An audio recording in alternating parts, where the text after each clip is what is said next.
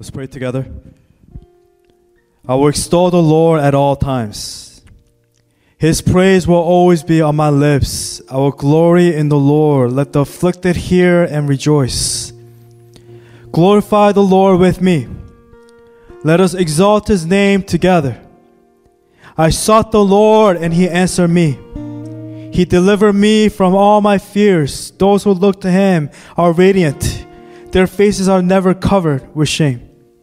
This poor man called, and the Lord heard him. He saved him out of all his troubles. The angel of the Lord encamps around those who fear Him, and He delivers them. Taste and see that the Lord is good. Blessed is the one who takes refuge in Him. Fear the Lord, you His holy people, for those who fear Him lack nothing. The lions may grow weak and hungry, but those who seek the Lord lack no good thing. Father, I just want to thank You for the season and the time that we are in. We look to You, God. I pray for encouragement and for strength for each of the members who are in their homes right now. I pray, God, that Your presence will fall heavily as we prepare ourselves to hear Your message. I pray for those who are not members, but for those who somehow are able to see the message and hear the message. I pray, God, that You speak to them, O Lord. Speak to us. For God, we are Your children, and we desire to hear Your voice. Speak to us the words of life, so that we may be fed and fed to the full. For there are leftovers, God. For You do not only give us only what we need, but You give us an abundance of overflow where we have leftovers, O Lord. So God, feed us today with Your word. Speak to us, God, for we are hungry and desperate to hear Your voice. And I pray, God, that as we transition to the message, that God, that the words of my mouth and the meditation of my heart, for God, You'll be pleased with them, O Lord. For You are my rock and my redeemer. Let my words be spoken with humility from the overflow, from the conviction and the heart that You have given me, O Lord. Speak to Your church, especially during this time. We need to hear Your voice, O God. If Your presence is not here with us, God, everything we do, God, is in vain, O Lord. So speak to us. For God, we desire to hear Your voice. We thank You, we love You. Pray all these things in Your precious Son, Jesus Christ, I pray. And God's people pray. Amen and amen. Hello, everyone. Let's take a moment to greet our neighbors. So if you could take your phone and message your best friend at church at this time. So in January, earlier this year, our 2020 vision, the word was steadfast. And that's also when we began our Philippians series, our study on the book of Philippians. Now, steadfast was the word for the vision of this year, 2020. And Philippians was the book that we meditated and that we've been studying on earlier this year. And then we had our Lent. We did 2 chapters. So in the beginning, before Easter, we had chapter 1, chapter 2, and we finished. And then we had our Lent series. And now, after Easter, we're resuming now, going from chapter 3 to chapter 4. Philippians has a total of 4 chapters. I intentionally divided into 2 parts. Chapter 1, chapter 2 before Easter, and now chapter 3, chapter 4, which we are going to be doing from now on. So today, finally, we'll resume, and part 2 of our Philippians series, which will be chapter 3 and chapter 4, will begin today. So our main passage today is found in Philippians chapter 3. If you could turn with me to Philippians chapter 3, it's found in verse 1 through verse 14. Again, the title is called, What is Your Reason for Confidence? Let's turn to our neighbor and say, What is your reason, for confidence? So in the title, within chapter 3, in verse 1, it says, No confidence in the flesh. And it says this. Paul is speaking here. He says in verse 1, Further, my brothers and sisters, rejoice in the Lord. It is no trouble for me to write the same things to you again, and it is a safeguard for you. Watch out for those dogs, those evildoers, those mutilators of the flesh. For it is we who are the circumcision, we who serve God by His Spirit, who boast in Christ Jesus, and who put no confidence in the flesh. Though I myself have reason for such confidence, turn to your neighbor and say confidence. If someone else thinks they have reason to put confidence in the flesh, I have more. Circumcised on the 8th day of the people of Israel, of the tribe of Benjamin, a Hebrew of Hebrews, in regard to the law, a Pharisee, as for zeal, persecuting the church, as for righteousness, based on the law, faultless. But whatever were gains to me, I now consider a loss for the sake of Christ. What is more, I consider everything a loss because of the surpassing worth of knowing Christ, Jesus my Lord, for whose sake I have lost all things. I consider them garbage, that I may gain Christ and be found in Him, not having a righteousness of my own that comes from the law, but that which is through faith in Christ, the righteousness that comes from God on the basis of faith.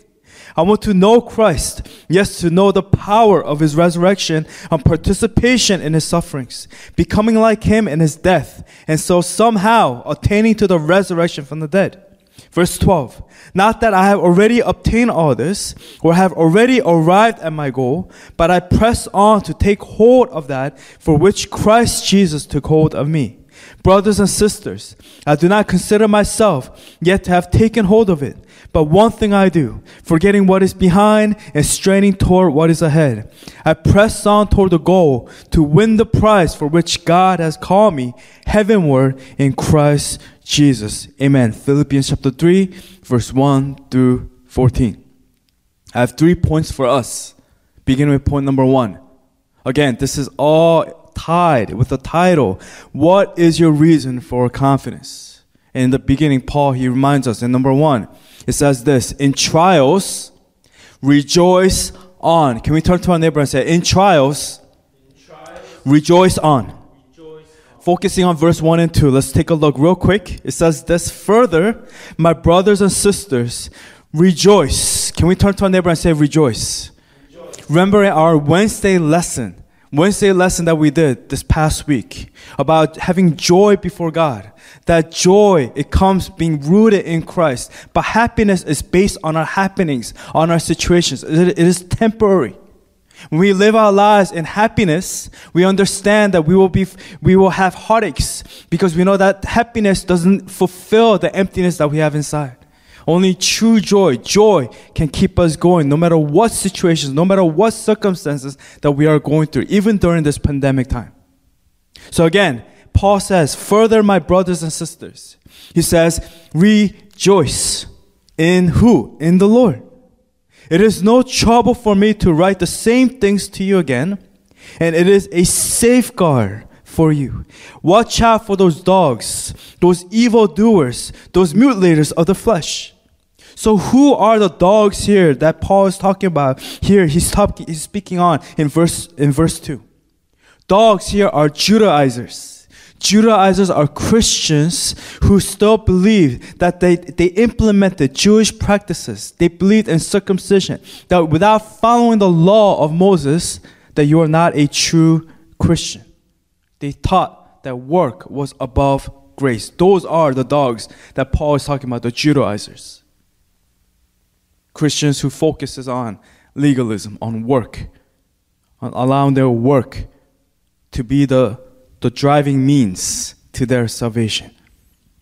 These evildoers, which are the dogs that Paul is talking about, they brought trials to Christians. They brought hardship to genuine Christians, distorting the truth. They distorted their confidence in Jesus Christ. As Christians, our confidence is in who?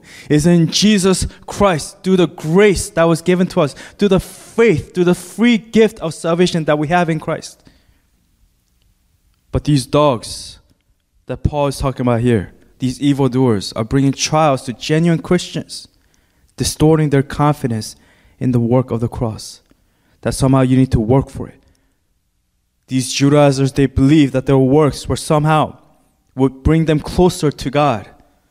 They hated and they judged and they criticized those who did not uphold the law, such as circumcision rather than grace. They thought something that was done on the flesh would earn their way to salvation. They invested their whole lives into thinking that they had to earn their salvation. That's why after the cross, after the resurrection, which we just had, Easter, the truth, we have the truth that we no longer are saved by law or by works, but was only by Jesus Christ. Their bubbles had burst, and it was difficult for them to accept the truth. They chose to live in blind and in ignorance. It's kind of like the movie Matrix or with the movie WALL-E, with the whole people, they're all out of shape, and they realized they depended their whole lives on machines and on things to make them obese. Their mindset was all backwards, that it was not by cross. They thought it was done in the flesh, that their flesh would save them. And we realized that we cannot live in blindness and in ignorance, thinking that our works will somehow attain us to eternity in heaven. Everything that we do is an overflow from the free grace that we have received in Christ. And here's the truth in trials. The truth in trials. The truth is this. It's always this. It's found in John chapter 3, verse 30, and says, where he says, he must become greater, and I must become less. It's God becoming greater in my life.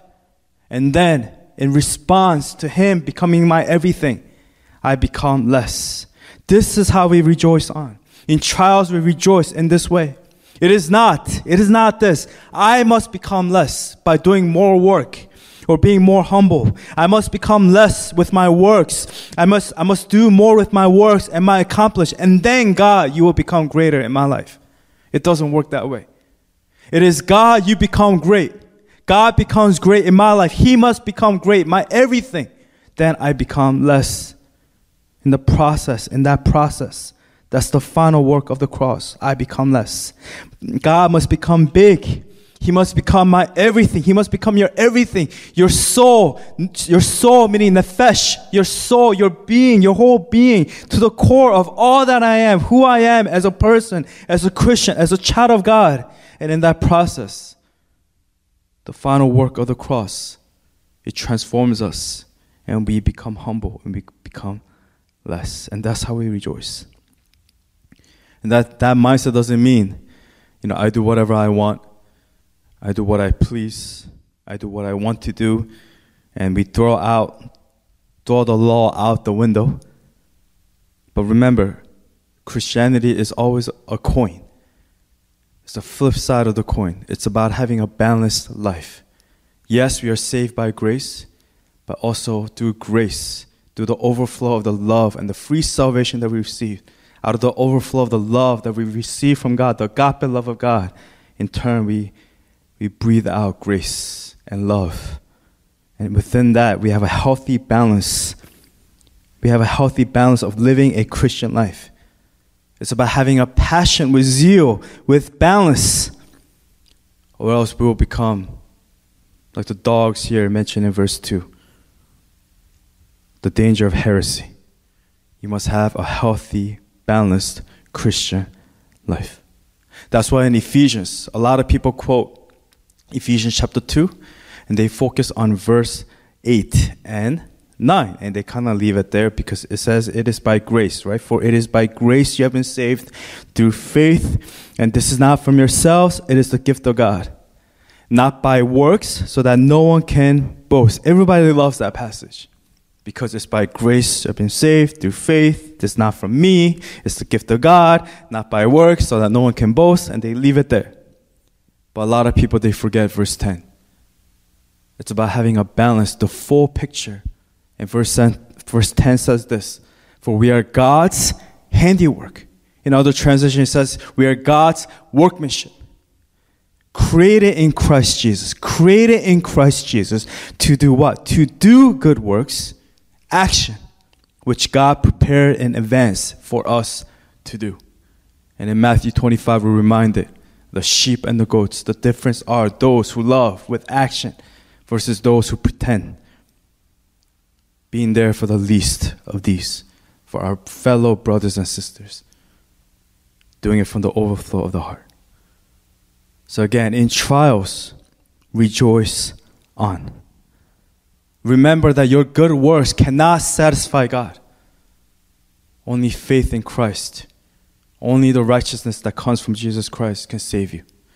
Only then can we be saved and can we truly do the right work before Him. Your good works cannot satisfy God, but God will reward you according to your genuine response to the free grace that you have received, that was bestowed on you through our Lord Jesus Christ. It's the righteousness that comes from Him. The breastplate of righteousness that comes from Him. Not my own righteousness, not my own works. That's why it says in 2 Corinthians 5:21, God made Him who had no sin to be sin for us. He was sinless, faultless, the perfect sacrifice. Once and for all, it's done. So that in Him we might become the righteousness of God. So we remember that in trials, we rejoice on. That's the confidence that we have in the Lord. That even in trials, you rejoice in Him. I've shared this story where we were at the airport. One of our members got some of our equipment taken away. And I had to talk with one of the person who worked there. After we got into the security and everything, we were already in the gate.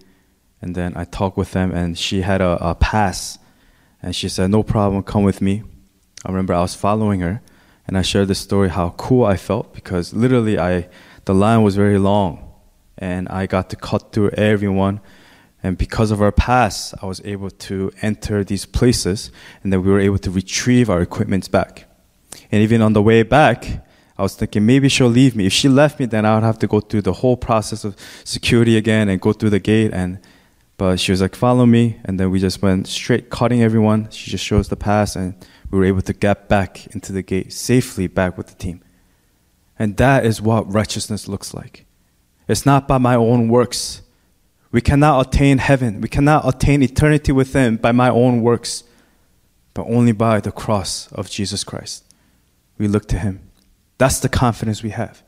That in trials, we rejoice on. In trials, rejoice on. That's the confidence that we have. Even when there are dogs, evildoers, who speak on those the mutilators of the flesh, those who promote this kind of teaching, prosperity, or the work, the gospel, or just only grace gospel where there's no work, faith, just have faith only, no works, no deeds, or just do deeds and work and no faith whatsoever. Attain your salvation. When we are attacked and we're given these different mindset, these teachings that come all around us, left and right, speaking to us, we have confidence in the Lord. We find it here in Philippians chapter 3. Only in 2 verses, verse 1 and 2. We remember that in trials, we are able to rejoice on. So please turn to your neighbor and say, rejoice. Rejoice. Rejoice. Rejoice. In trials, rejoice on. Amen. Going to point number 2. Again, this is all tied in with our title. What is your reason for confidence? What is your reason for confidence? And number 2 is this. In confidence, Christ only. Can we turn to our neighbor and say, in confidence, Christ only. This point is going to be the core section of the message. So if you were to think about workout, and if you like to work out, some people, they focus only on their arms or their legs. And again, the legs are important, the arms are important, the back, everything is important. But the core is the most important, the core of your body, because that's what keeps everything together. So point number 2 is going to be the core section of this message. And it says, again, in confidence, Christ only. This is the core section of the message. So my question is your confidence in your resume, in your experiences, in yourself? That's what I'm asking. Or is your confidence in Jesus Christ? Again, Is your confidence in your resume, your past experiences, your accomplishments, in yourself, in the works that you have done, or in Jesus Christ? Let's take a look at how Paul tackles this question. Starting from verse 3 to 5. It says this. In verse 3, it says, "For it is we who are the circumcision, we who serve God by His Spirit, who boast." Turn to your neighbor and say, boast. Boast in Christ Jesus. And who put no confidence in the flesh. There you go. Paul gives you the answer. He says, my confidence is not in myself, but in who? I boast in Christ. It's in Christ. That's what he's saying. Verse 4, though I myself have reasons for such confidence. He's talking about his earthly confidence, his resume. If someone else thinks they have reasons to put confidence in the flesh, he's saying, I have more. In verse 5, circumcised on the 8th day of the people of Israel, of the tribe of Benjamin, a Hebrew of Hebrews. That's like Ronnie saying, the Chinese among the Chinese. Right? The Korean among the Koreans. Hebrew of Hebrews. In regard to the law. A Pharisee. As for zeal, persecuting the church. As for righteousness, based on the law, faultless. He's giving his earthly resume. He's saying, I am perfect by the law. By earthly standard, I have even more reasons to boast in. And then let's take a look at verse 7. Verse 7 to 10. It says this, but whatever were gains to me. Whatever were gains to me. And these are fake gains, earthly gains. I now consider loss for the sake of Christ. What is more, I consider everything a loss. Turn to your neighbor and say loss. Because of the surpassing worth of knowing Christ Jesus my Lord, for whose sake I have lost all things. He's lost all things. None of them can compare from the surpassing worth of knowing Christ Jesus. I consider them garbage. Can you turn to your neighbor and say garbage? That I may gain Christ and be found in Him, not having a righteousness of my own that comes from the law, but that which is through faith in Christ, the righteousness which we talked about in point number 1, the righteousness that comes from God on the basis of faith. Verse 10, I want to know Christ. Yes, to know the power of His resurrection and participation in His sufferings, becoming like Him in His death, and so somehow attaining to the resurrection from the dead. And this was a passage in verse 10 and verse 11. We talked about this during Lent, during our season of Lent. To know Him, to know the power of His resurrection, and to participate in His sufferings, becoming like Jesus Christ in His death, and attaining the resurrection from the dead. Let me just continue on and talk about Paul's resume. It's not just found here in Philippians chapter 3. It's found also in Galatians. It's found in Corinthians. And in Galatians chapter 1, just to be specific, verse 13 to 24, Paul goes and he says this, for you have heard of my previous way of life in Judaism, how intensely I persecuted the church of God and tried to destroy it. He's saying, look, I used to be a gangster. Do you not remember? I was advancing in Judaism beyond many of my own age among my people and was extremely zealous for the traditions of my fathers. He's talking about the law. But when God, who sent me apart from my mother's womb, again, the mother's womb, reminding us Psalm 139, and called me by His grace, was pleased. For He knew us while we were in our mother's womb, to reveal His Son in me, so that I might preach Him among the Gentiles. Who are the Gentiles? Gentiles are non-Jews. My immediate response was not to consult any human being. I did not go up to Jerusalem to see those who were apostles before I was, but I went to Arabia Later, I returned to Damascus. Then after 3 years, I went to Jerusalem to get acquainted with Cephas. Cephas is Peter, and stayed with him 15 days. I saw none of the other apostles, only James, the Lord's brother. I assure you before God that what I am writing you is no lie. Then I went to Syria, Sicilia. I was personally unknown to the churches of Judea that are in Christ. They only heard the report. The man who firmly persecuted us is now preaching the faith he once tried to destroy. And they praise God because of me. Galatians 1, 13 to 24. He's talking about his resume. And then it goes on in 2 Corinthians chapter 11. Specifically, verse 21 to 31, he says, whatever anyone else dares to boast about, I am speaking as a fool, I also dare to boast about. Are they Hebrews? So am I. Are they Israelites? So am I. Are they Abraham's descendants? So am I. Are they servants of Christ? I am out of my mind to talk like this. I am more. He's saying, I am more.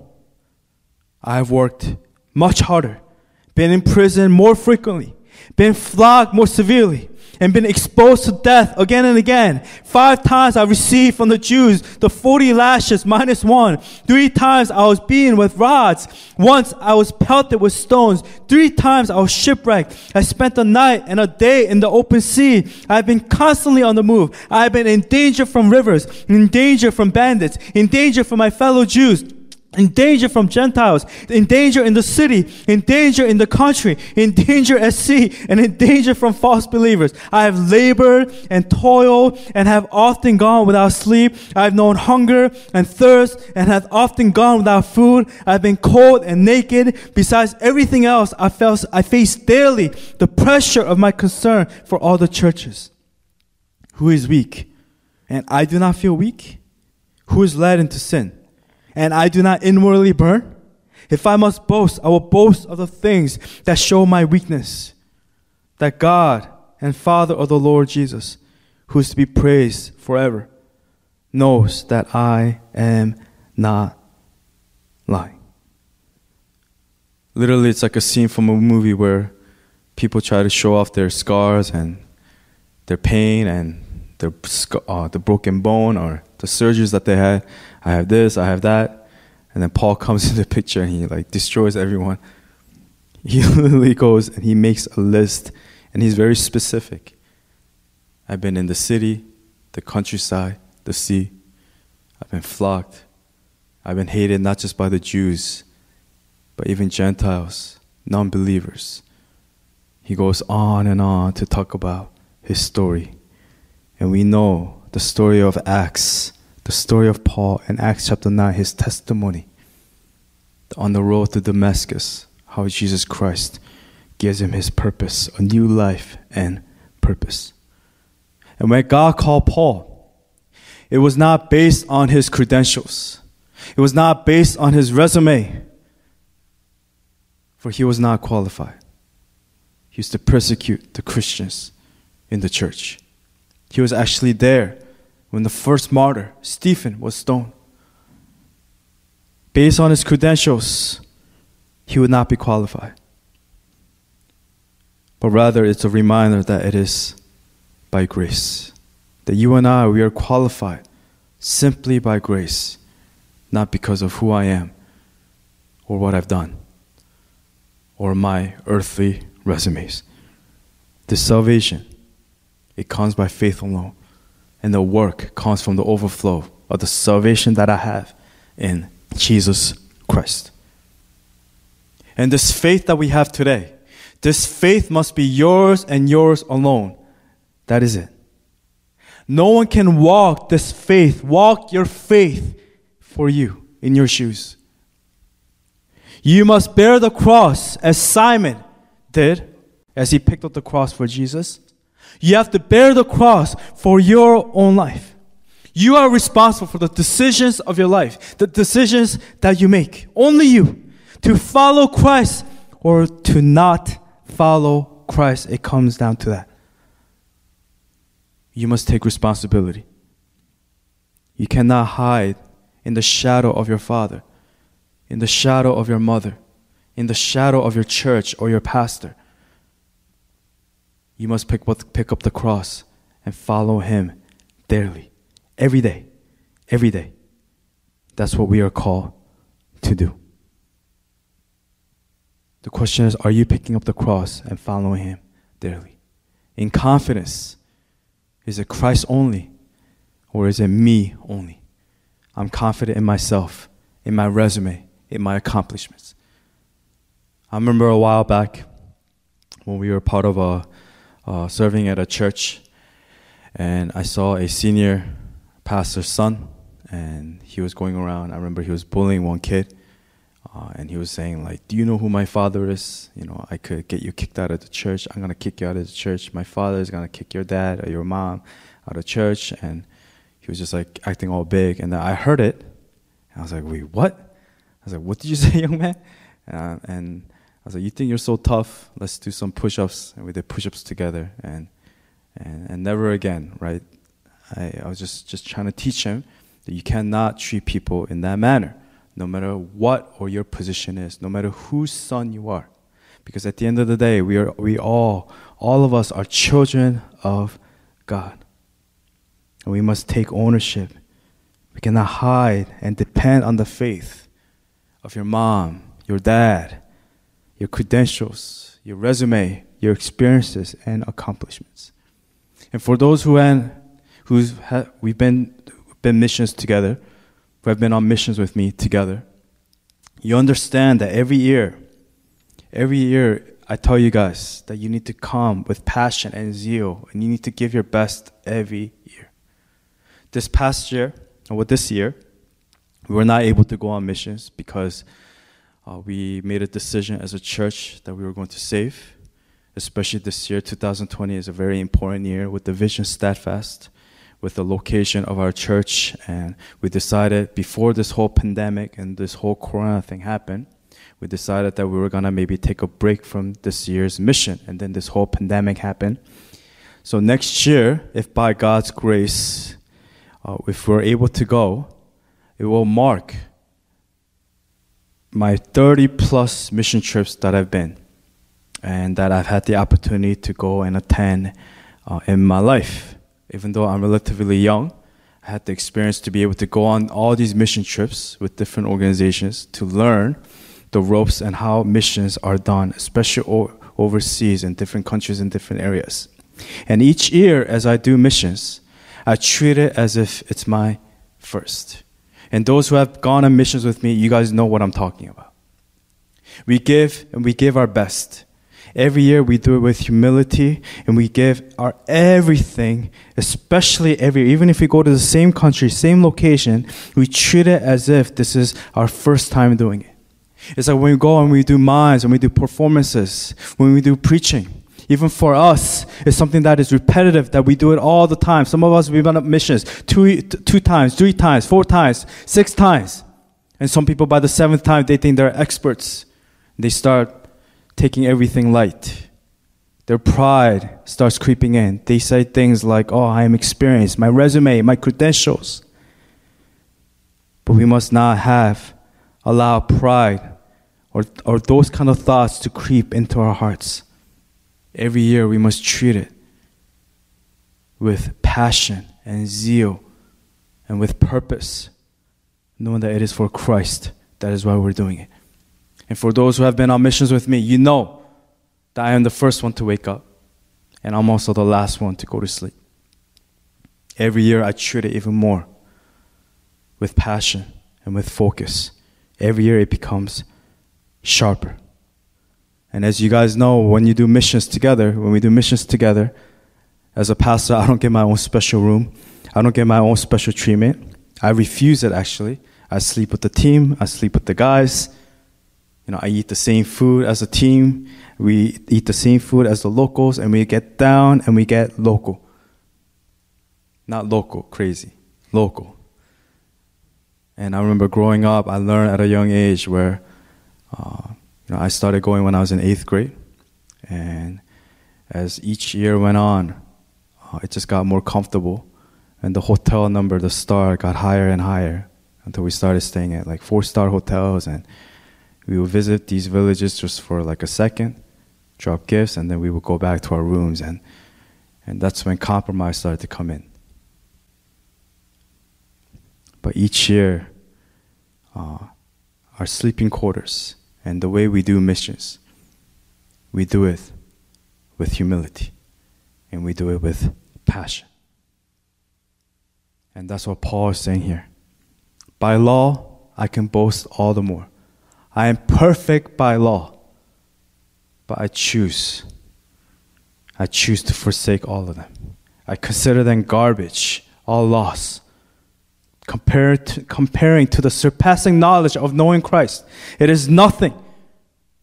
It is nothing when it compares to our Lord Jesus Christ. Church, can we boast not in ourselves, but in the name of Jesus Christ? Remembering and reminding ourselves that no amount of work or resume or discipline will make us right with God. To remember that in confidence, that confidence isn't from me, isn't in myself or in my experiences or my earthly resume, but it is in Christ and Christ alone. No amount of work, no amount of discipline will make you right with God. So the question is, are you laser beamed, focused as athletes are during their competition or their championship match? Or are you distracted, in and out of season, lost to your past mistakes or to your past accomplishments? Maybe you are lost in your past guilt, or you are proud in your past accomplishments, in your earthly resume. Paul knew of his evil past, but that didn't stop him from walking forward in grace. Reading one more time, verse 3-5, 7-10. For it is we who are the circumcision, we who serve God by His Spirit, who boast in Christ Jesus, and who put no confidence in the flesh. Though I myself have reasons for such confidence, if someone else thinks they have reasons to put confidence in the flesh, I have more. Circumcised on the 8th day, of the people of Israel, of the tribe of Benjamin, a Hebrew of Hebrews, in regard to the law, a Pharisee, as for zeal persecuting the church, as for righteousness based on the law, faultless. Verse 7, but whatever were gains to me, I now consider loss for the sake of Christ. What is more, I consider everything a loss because of the surpassing worth of knowing Christ Jesus my Lord, for whose sake I have lost all things. I consider them garbage, that I may gain Christ. Do you consider all your past accomplishments, all your past mistakes, do you consider them garbage? Do you consider them garbage? If you don't, you will not gain Christ. If you're still holding on to your titles, your diplomas, your earthly resume, then we will not gain Christ. For you will gain the whole world, and you will lose Christ. And therefore we will lose our lives. Verse 9, and be found in Him, not having a righteousness of my own that comes from the law, but that which is through faith in Christ. The righteousness that comes from God on the basis of faith. I want to know Christ, and I pray that this will be our prayer. I want to know Christ. Yes, to know the power of His resurrection and participation in His sufferings, becoming like Him in His death, and so somehow attaining to the resurrection from the dead. In confidence, Christ only.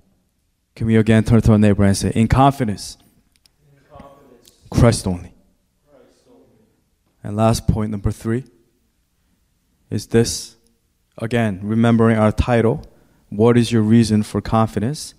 Number 3, in perfection, press on. Can we turn to our neighbor and say, in perfection, press on. Remember, perfection does not mean that you never make mistakes. It's about making mistakes, but getting back up quickly. That's why in Proverbs 24, verse 16, it says, though a righteous man, an individual, falls 7 times, they rise again. That number 7, as I mentioned before, it means perfect. You will perfectly fall. You will always fall, but you rise again. Why? Because you are a righteous individual. Why are you righteous? You're not righteous because of your own works, because you are somehow special and different, and you are somehow better than others, but you are righteous through the righteousness that comes from Jesus Christ. So though a righteous man falls 7 times, though the righteous fall 7 times, he or she, they rise again. Proverbs 24:16. Struck down, but not destroyed. Persecuted, not abandoned. Struck down, but not destroyed. 2 Corinthians 4:9. The righteous person may have many troubles, but the Lord delivers him from them all. Psalm 34. It is the Lord that picks us back up. It is us where we make the decision to get right back up with the conviction from the Holy Spirit. Not by my own strength, not by might, not by power, but by the Spirit of God. So let's look at verse 12 to 14. Philippians chapter 3, verse 12 to 14. This is our last point. And within verse 12 to 14, I'm going to have 3 different subtitles, letter A, B, and C. But before I go ahead and do the subpoints, let's go ahead and refresh on verse 12 to 14. Okay, I'm going to divide it by verse. So verse 12, I'm going to go ahead and read. It says this, "Not that I have already obtained all this, or have already arrived at my goal, but I press on to take hold of that for which Christ Jesus took hold of me." I'm going to pause for a second. I'm going to ask you to go ahead and read that on your own just one more time so that it doesn't go from one ear to the other.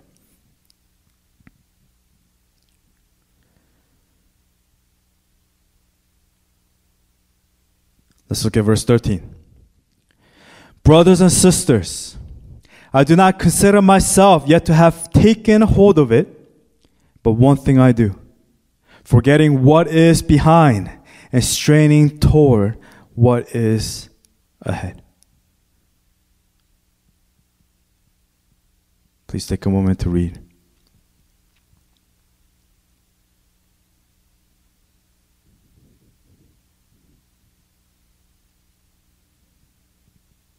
And then let's go to our last verse, verse 14. It says this, "I press on toward the goal to win the prize for which God has called me heavenward in Christ Jesus." Please take a moment to read verse 14.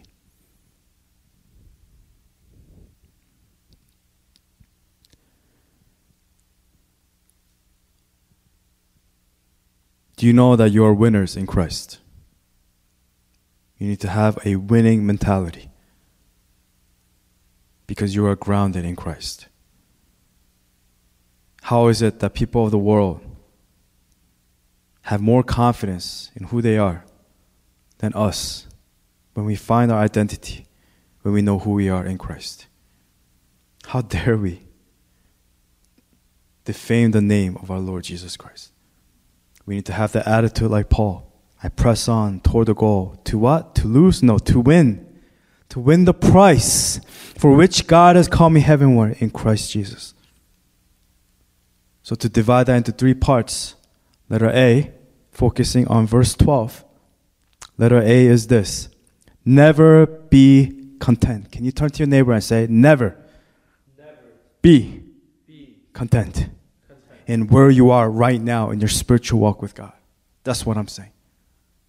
Do not be satisfied where you are in your spiritual walk with God right now. If you're content, you're like a puddle with no source of flowing water. Eventually, what happens to a puddle of water? All the bacteria, all the germs, everything, it gets collected. The best way to wash is with the flowing water, right? Bath, it's like taking a bath. That's why I don't take baths. You're just sitting in your own filth. But shower is good. The water constantly comes, it washes away all my dirtiness. And even when you have made it, you press on. when you feel like you have made it, you press on. Never be content. That's why it says in verse 12, not that I have already obtained all this. Paul is saying, I have already obtained. I have more than I need. I've done way more. I have more grace, more everything. But what does he say? Or have already arrived at my goal. I have already arrived. But what does he say? But I press on to take hold of that for which Christ Jesus took hold of me. And the key phrase here is, I press on. Turn to your neighbor and say, press on. Press on to take hold of that for which Christ Jesus took hold of me. Letter A, never be content. Letter B, forget all your past medals. Can you turn to your neighbor and say, forget your past medals. Forget all your past medals. Forget your medals. And this ties closely with our point number 2, what I said earlier. Our main point number 2, it says, in your confidence, Christ only. That's why in my office, not that I do it on purpose or I really don't care.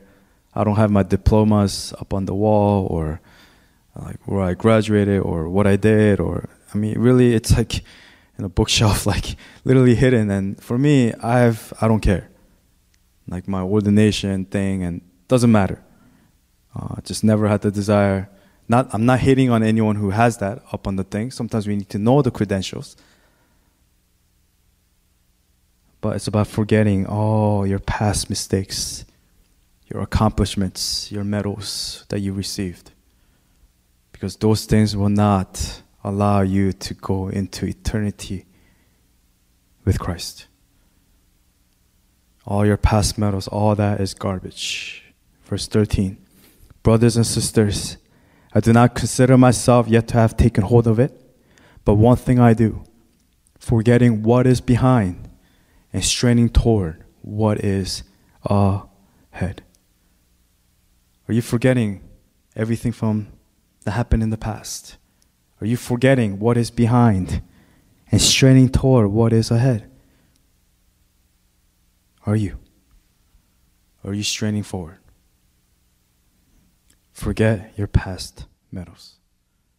And last point, with point number 3, imperfection press on.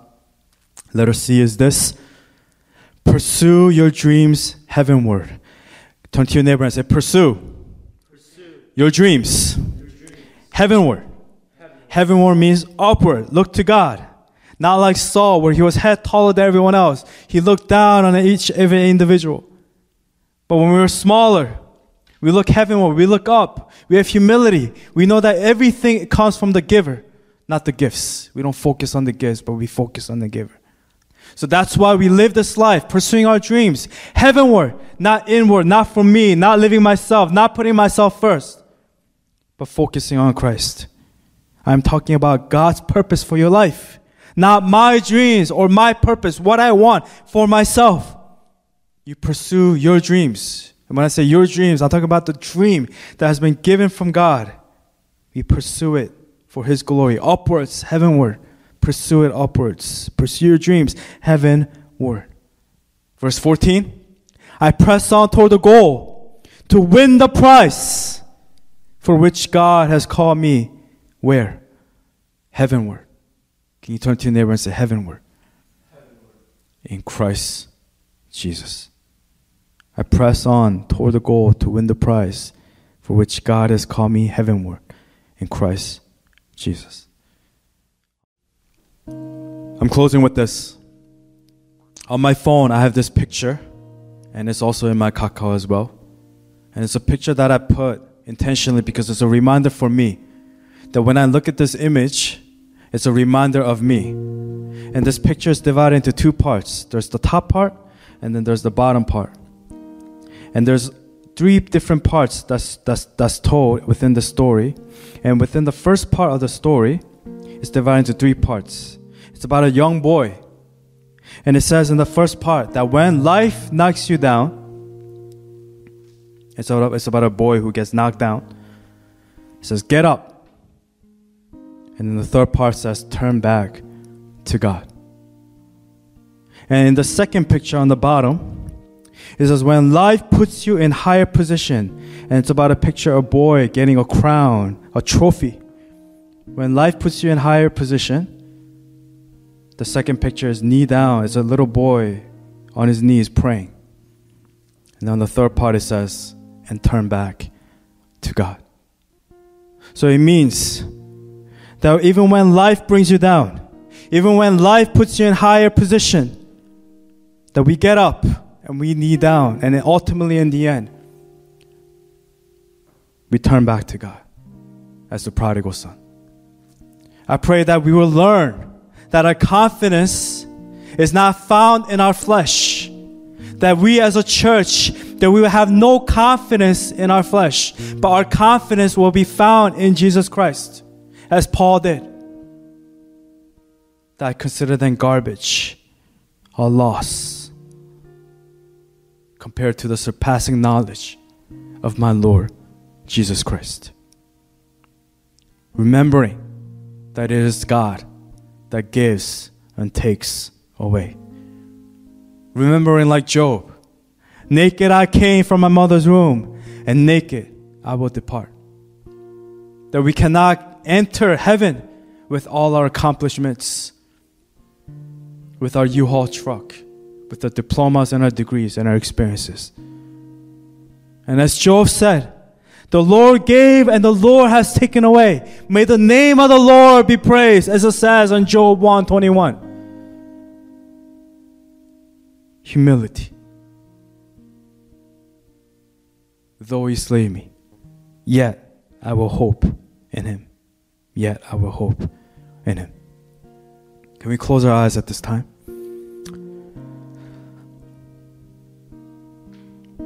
Again, the title, the message. What is your reason for confidence?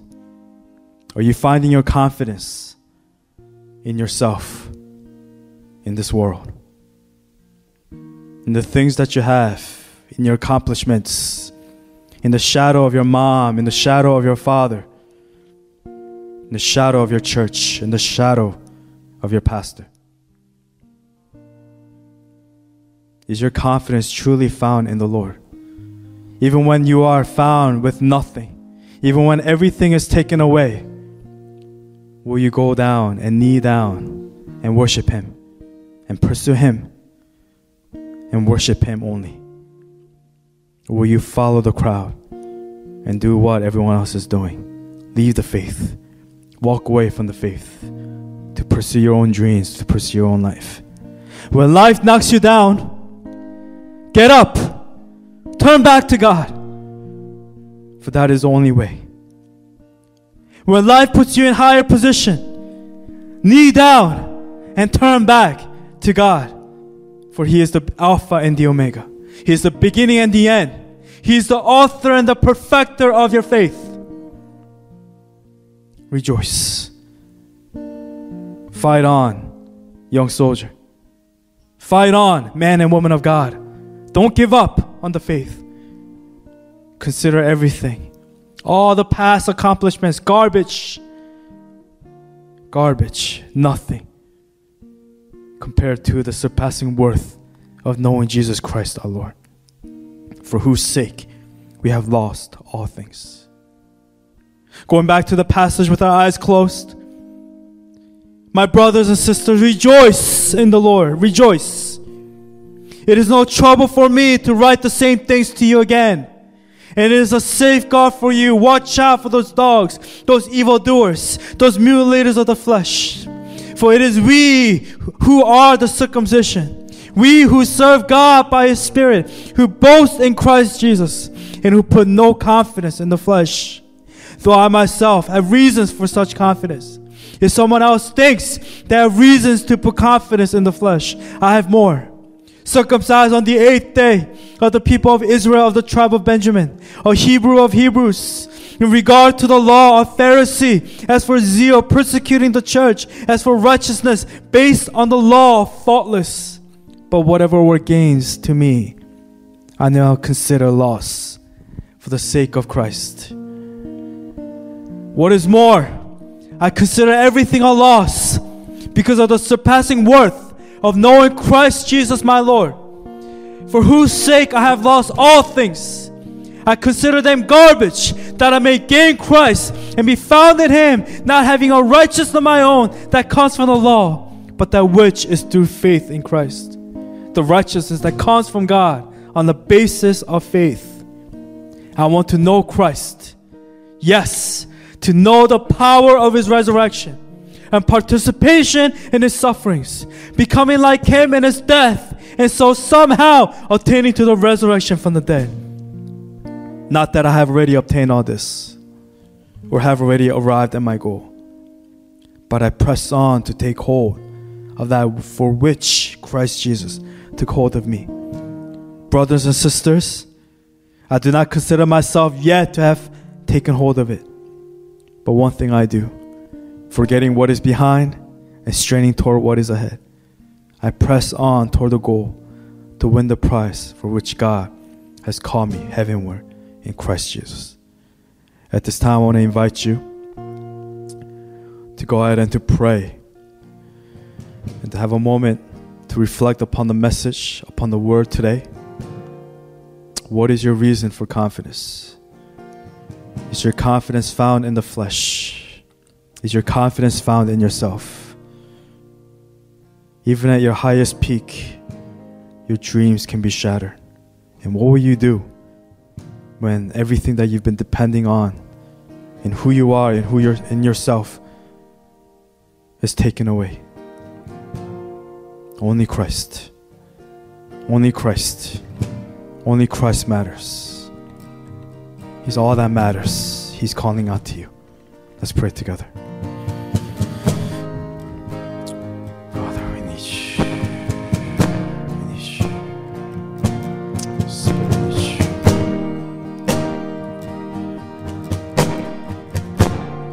We need you, Lord. To you, Jesus. We need you. We look to you. Jesus, we need you.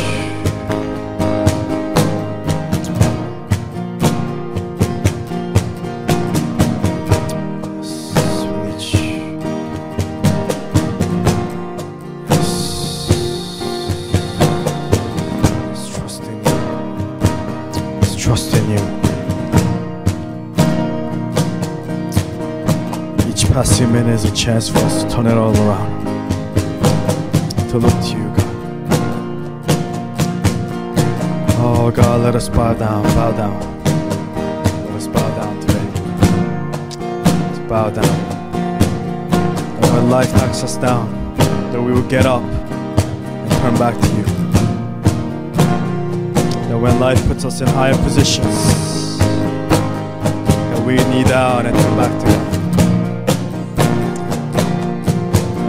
Oh Lord, we look to you, God. We look to you, Jesus, this time. We look to you. Jesus, we need you. Speak to us. Speak to your people. Speak to your children, oh God. Let our confidence be found in Christ and in Christ alone. We love you. We need you. Oh, Jesus, we need you. We need you right now.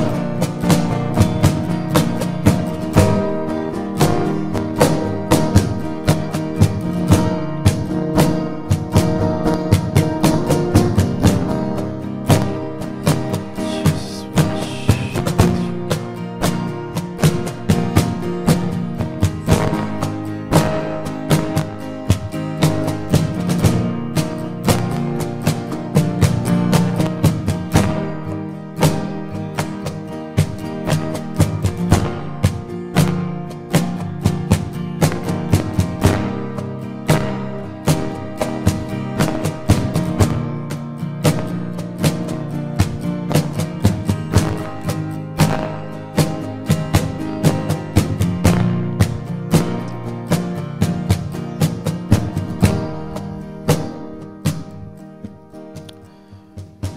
All of our dreams can be destroyed in an instant, even when you're at the highest of highs. The greatest triumph that we can have is to trust God and trust our lives in the hands of our Lord Jesus Christ. For all our dreams can be shattered in an instant, even when we are at the highest of highs. Let us look to Christ. Remember the words of Paul, that whatever were gains to me, I now consider loss.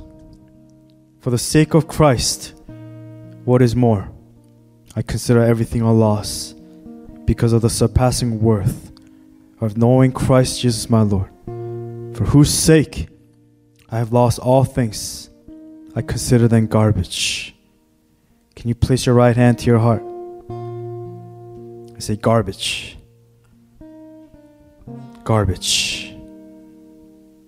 It's all garbage. If you do not gain Christ, it's all garbage. Christ is not the center, it's all garbage. That I may gain Christ and be found in Him, not having a righteousness of my own that comes from the law, but that which is through faith in Christ, the righteousness that comes from God on the basis of faith. Please repeat after me with our hands to our heart. I want to know Christ. Yes, to know the power of His resurrection and participation in His sufferings, becoming like Him in His death. In His death. And so, somehow, attaining to the resurrection from the dead. Father, we look to You. Whatever were gains to me, I consider them loss for the sake of You, Lord, Jesus Christ, who died for me. Everything I consider garbage, a loss, because of the surpassing worth of knowing Christ Jesus, my Lord, my King, for whose sake I have lost all things. It's all garbage, Lord. It's all garbage if I don't gain You. Help us to gain You, oh God, and to know You in Your death and in Your resurrection, to know the power of Your resurrection, to participate with You in Your sufferings. We love You. Lent, Easter is not just a 40-day season, but Lord, it's beyond that. It's our whole lives. It's where we seek Your face. One life, one chance, oh Lord. One life, one chance. Let us live for You. We love You. We thank You. Pray all these things in Your precious Son, Jesus Christ's name I pray. And God's people pray. Amen and amen.